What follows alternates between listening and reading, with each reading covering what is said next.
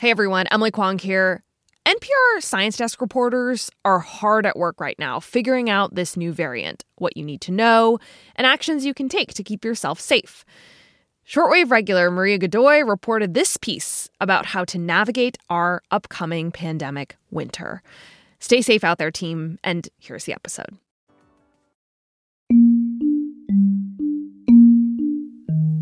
This is NPR's Life Kit. The holiday season is well underway, and with it, a fresh batch of worries over the latest COVID-19 variant, Omicron. Was that a giant collective sigh I just heard? I know. After almost 2 years of pandemic life and last year's socially distant New Year's parties, we're all tired of holding our breath and itching to share some hot chocolate by the fire. The good news is, we've come a long way in the last year.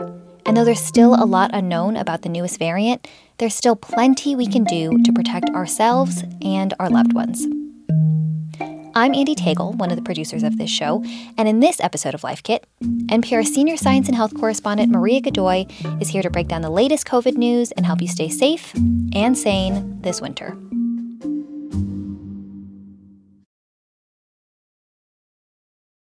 Maria! Here we are again. I wish we were having you back for happier reasons, but I'm glad to be talking to you all the same.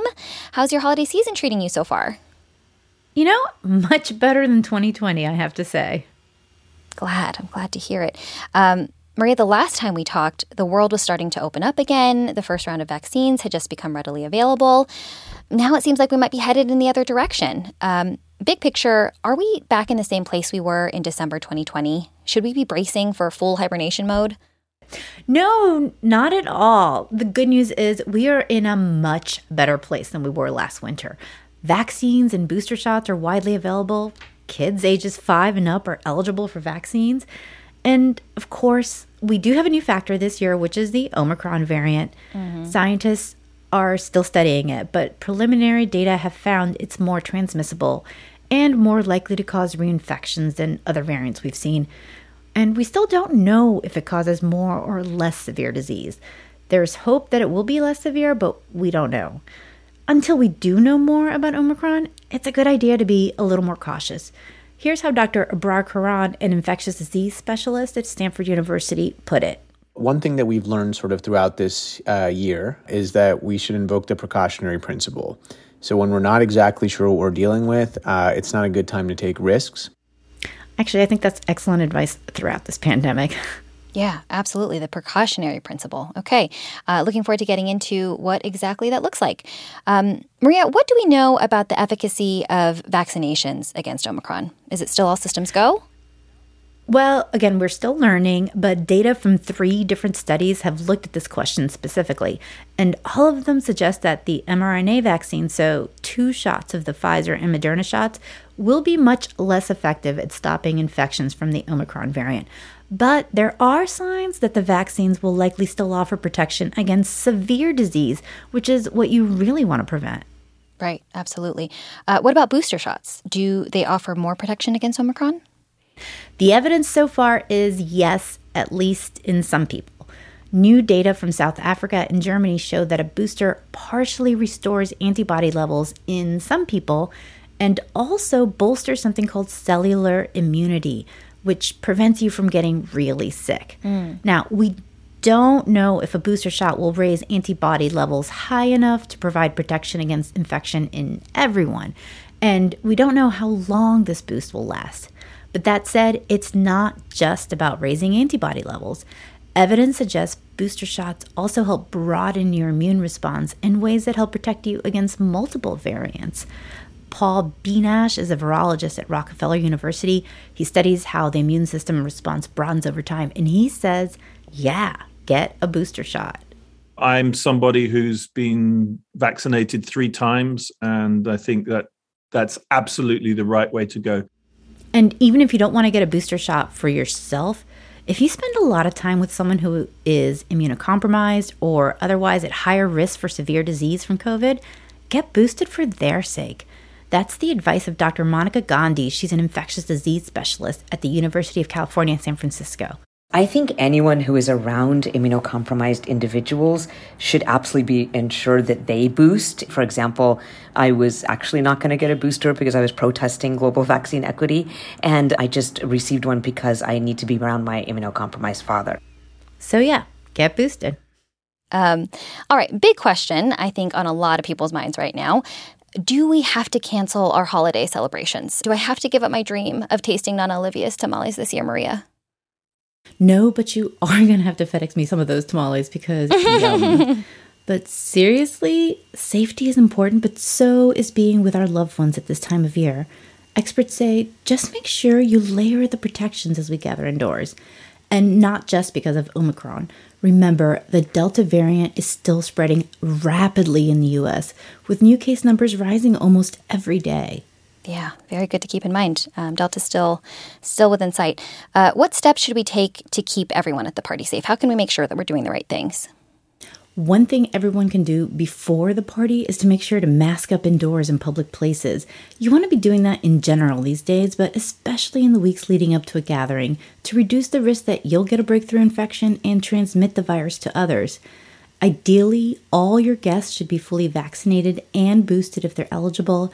And, have your guests take a rapid antigen test, the kind you can take at home, the day of the party to reduce the risk that someone who shows up might be infected with COVID. Here's Dr. Carlos Del Rio of Emory University. If I have tests readily available, when I get together for Christmas with my family, I may just say, let's get everybody tested since we're all coming from different parts of the country. That's a great way to prevent somebody who is infected from coming in and infecting somebody else. Yeah, good news there. Okay, so we can still have the parties. Let's just make sure to have the tests ready to make sure everyone's vaccinated and boosted, ready to go. And I know some kids, especially those between ages 5 and 11, may only be partly vaccinated. Are they safe to join in if all the adults are fully vaccinated? What's your recommendation for them or for families with kids? Well, if all the adults present are vaccinated, that will help protect the kids also. But you can also test the kids before the party, especially if there's going to be a relative at the gathering who is immunocompromised or is otherwise at higher risk of severe disease, and you want to keep them safe. Again, here's Dr. Julie Weishampayam of the Infectious Disease Society of America. What we need to do is add more layers of protection. Yeah, so layers of protection. That's a really good way to think about it. So vaccinations and boosters are one level, testing is another level, and then masks? Yep, mask up indoors in public settings. Oh, and don't forget good ventilation. That's another good layer to have. So open your windows or use air filters if you're indoors. Or take the party outdoors if weather permits. Okay, can we talk a little bit more about at-home testing?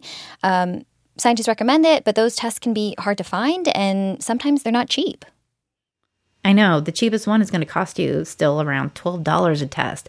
So if you have to ration test, Dr. Monica Gandhi of UCSF has this advice. If we have to use testing judiciously, which sometimes we do because the rapid antigen tests aren't as available, I would really favor those who are unvaccinated testing, who are coming to the gathering, and then also anyone who has any symptoms. Now, the Biden administration recently announced a plan to make tests more available and affordable. Private insurers will have to reimburse consumers for rapid tests, and people without insurance will be able to get free tests from clinics and other sites. So with luck, we will see rationing be less of an issue, but, we'll see. Yeah, that's great news. Great news coming ahead.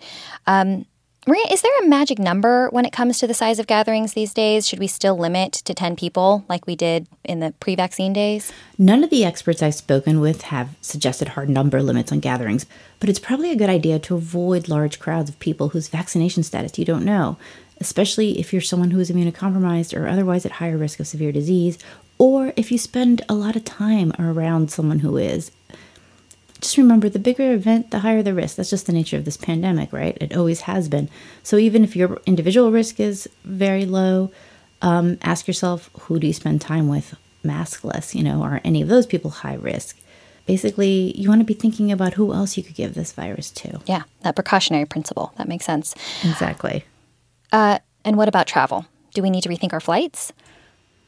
Not necessarily, but you should weigh your decision to travel carefully. If you're at high risk for severe disease, maybe don't go just now. And as always, wear an N95 or similar high-quality, snug-fitting mask if you're flying. And if you're traveling abroad, you now have to show a negative coronavirus test taken no more than 1 day before returning to the U.S. So if you're in a foreign country, make sure you know where to get a test because that could be a logistical headache. Absolutely. And even if you're just traveling domestically, it's a good idea to take a rapid test before and after traveling. Yep, even if it's not required.